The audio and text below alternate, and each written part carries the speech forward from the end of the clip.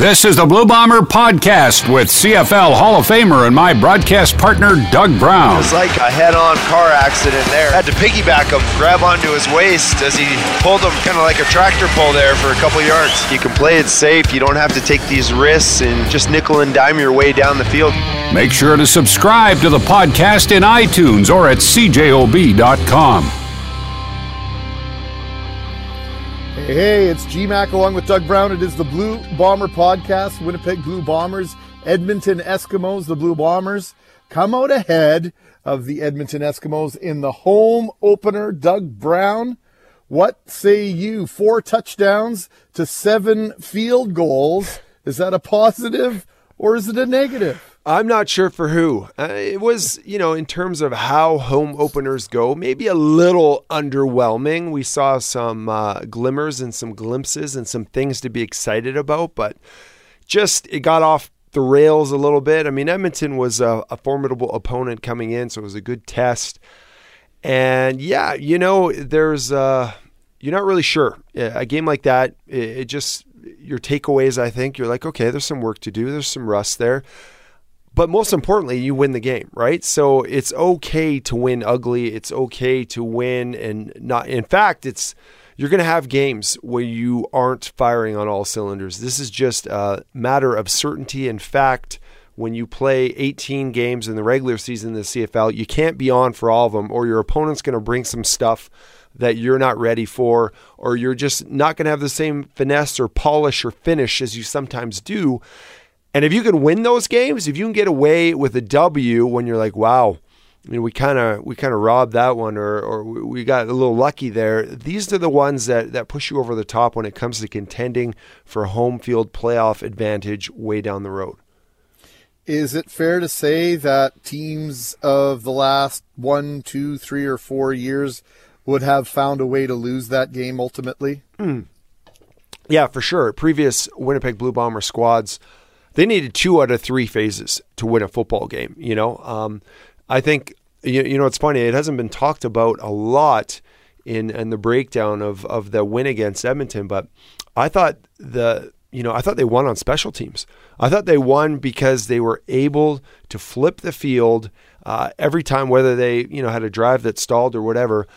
Edmonton was starting inside their 15-yard line. It seemed like 90-something% of the time. They had a long field in front of them.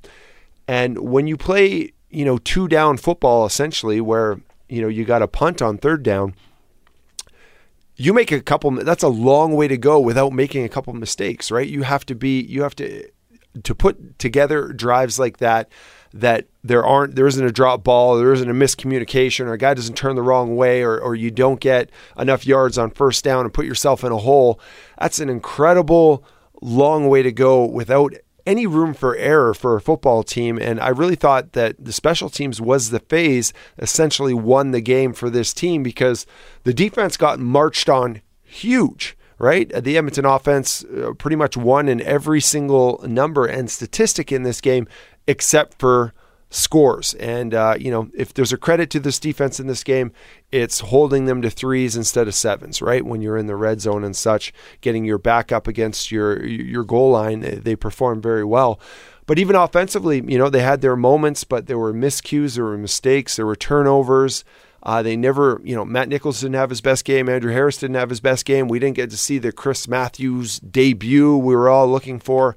Obviously, Lucky Whitehead had a heck of a game, but it wasn't the offense we're used to in terms of consistent, sustained drives, playing mistake-free football. So without the special teams really pinning Edmonton back, starting their drives deep within their own end zone, their own half of the field, this is a different football game. So, they won with one phase playing exceptionally well.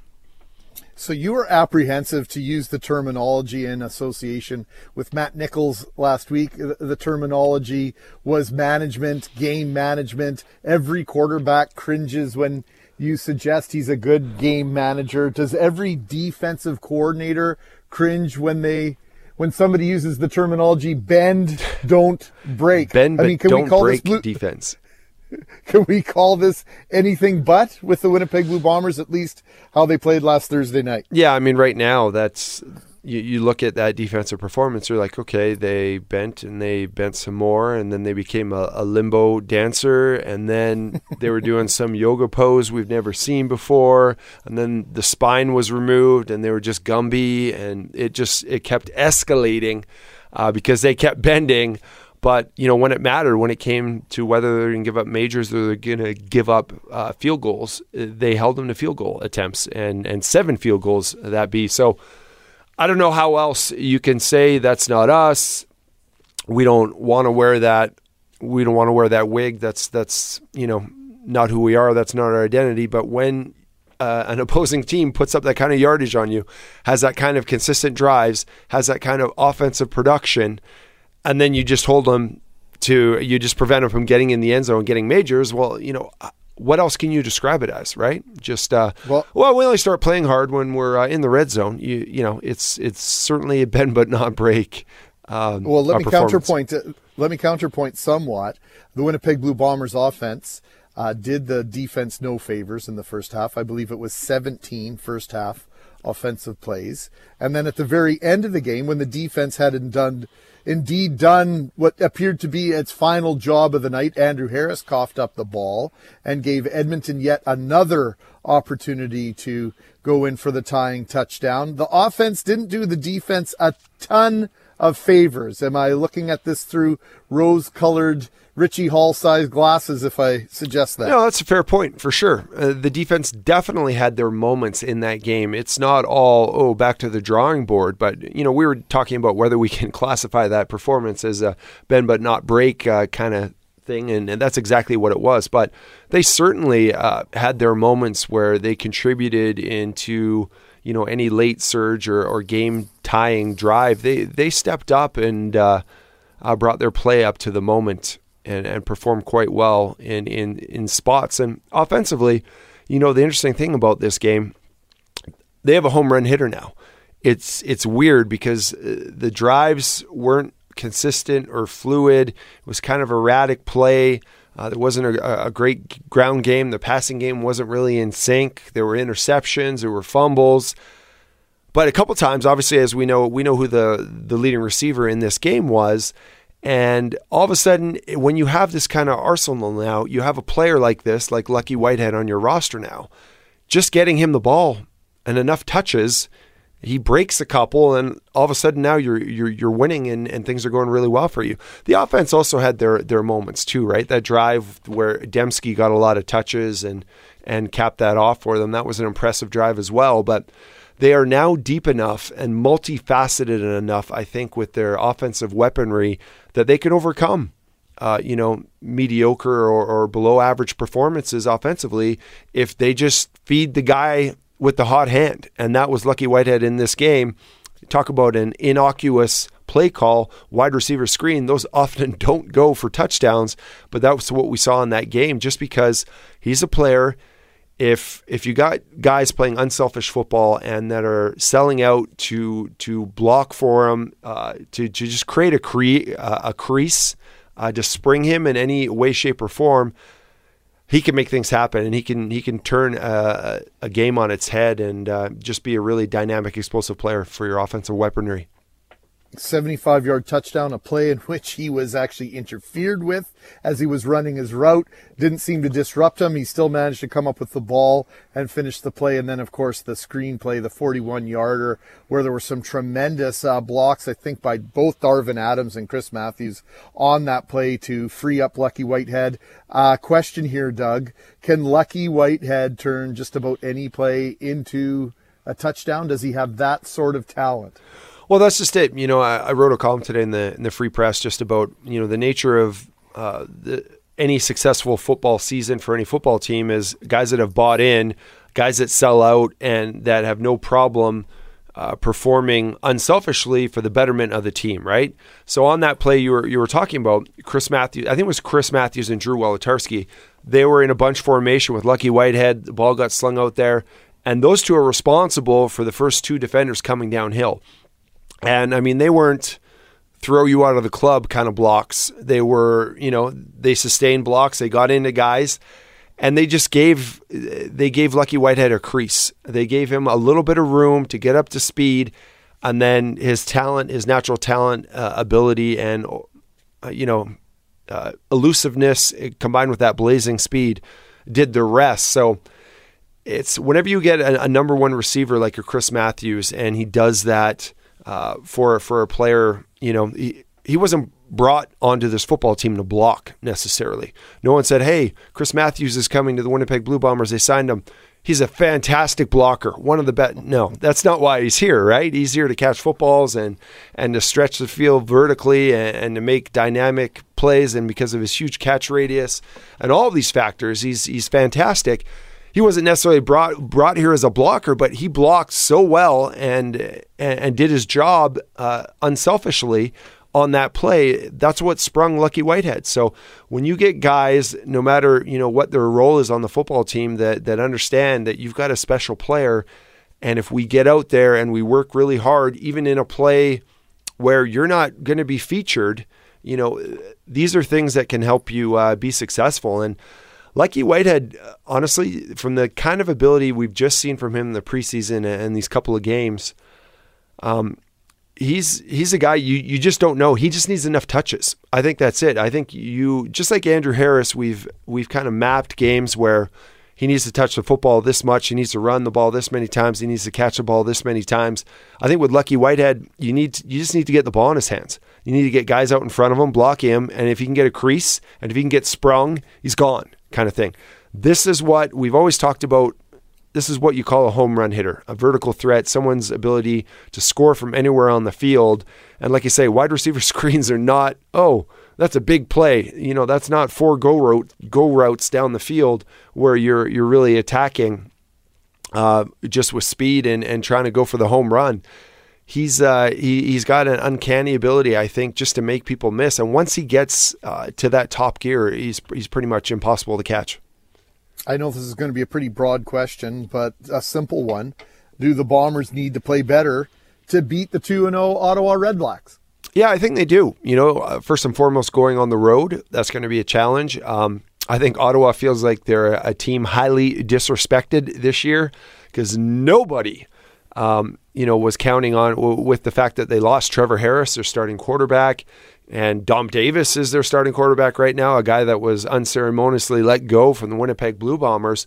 No one had them, competing or contending for anything. So I think they've got that chip on their shoulder. I think they're a very good football team at home, and they've got something going right now.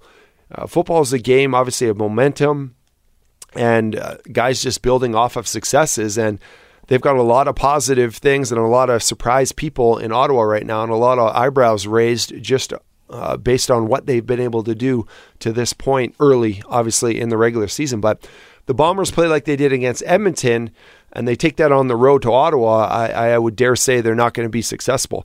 The great thing about this football team is, they didn't play their best. They got away with it. They're 2-0 now, and we know that they can raise that level and they can play a lot better.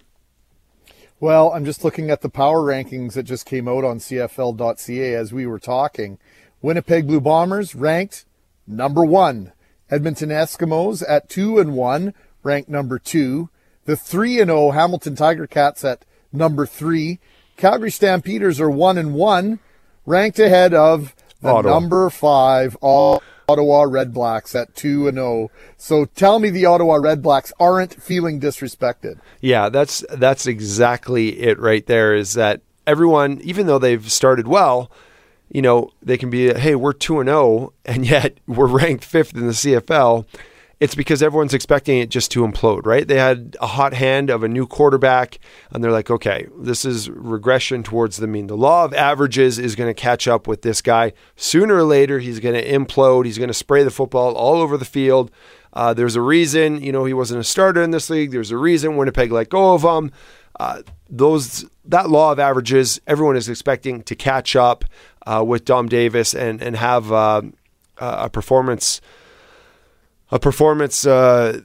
not very similar to what he's been able to pull off in the first 2 weeks. So I think this is further fuel for that football team, especially playing at home, is that, hey, you guys stop patting yourself on the back because nobody still believes we can sustain this or continue on this tear that we've been going on, because they've really been surprising people with their performances thus far. Okay, let's wrap it up with this question. Spoke to Jake Thomas this morning and asked him about if there's any advantage of playing a quarterback like Dom Davis. And I think you've kind of made your point that Davis and the whole Red Blacks team is going to have something to prove. Mm-hmm. Davis maybe on a personal level. Do the Blue Bombers have a little bit of an advantage, at least the players who practice with Dom Davis for the last 3 or 4 years, in terms of knowing his cadence, in terms of knowing some of the things that he's good at doing and some of the things that maybe he's not as good at on the football field? Yeah, I mean, I think when you play with a player and you spend some time with him on your team and then you face him on another team, you're not real nervous about it. You know, you're not like, oh, you think you have a feeling and an understanding of what he brings to the table and what he's capable of. So you don't really, you're not like, oh, Dom Davis, he's got this gear or this elusive ability, or he can throw the football a mile. You've seen that all before. So you're very accustomed, you're very comfortable with what they're doing because you've practiced against it forever. So it just depends on whether you get carried away with that and you don't give them the respect that they've deserved, or you haven't paid attention to how this player's changed his game or evolved his game, because it's a very comfortable feeling when you play against former opponents because you've spent so much time, you know their little tricks, you know their little nuances of you know how they compete and practice and what their skill sets are. So you're very relaxed when you play against them. You just have to make sure they don't catch you off guard. And in this scenario too, there's going to be a lot of fire there. And he's obviously a dual threat quarterback, right? He's just not going to be throwing the ball over the top. He has the ability to really scramble, and he's really hurt teams in the initial goings with how he's been able to use his legs to not only extend plays but to move the chains. So it'll be real interesting to see the defensive approach, because if anybody knows how to game plan for this quarterback, it should be Richie Hall in the defense. So it's going to be real fascinating for me to watch and see how they plan on attacking him and what defense they think will be best suited to limiting what he's doing out there with his options and how dynamic their offense has been. Okay, I want you to take the 3,000 or 4,000 words that you've just said and shared with us on the podcast and answer this question: yes or no? Do the Winnipeg Blue Bombers come home 3-0? Oh, man, just straight up yes or no. I can't qualify this with, I'm just going to say, nope. I'm just going to say no, just based off the fact, how they played at home. Granted, previous Blue Bomber teams have played much better sometimes on the road than they have at home, but I'm just going to go with no for right now, just because I'm not sure how they're going to respond, to the lack of polish and execution that they had in their home opener. I'm not sure it gets easier for them going to Ottawa, but it's hard. Man, is it hard to pick Dom Davis against Matt Nichols? But who knows? I'm just going to go with the home team for now as a wake up call for the Winnipeg roster. Doug, we'll catch up again next week. Thank you for this. All right, my friend. Always a pleasure. The Blue Bomber Podcast with Doug Brown. Make sure to subscribe to the podcast in iTunes or at cjob.com.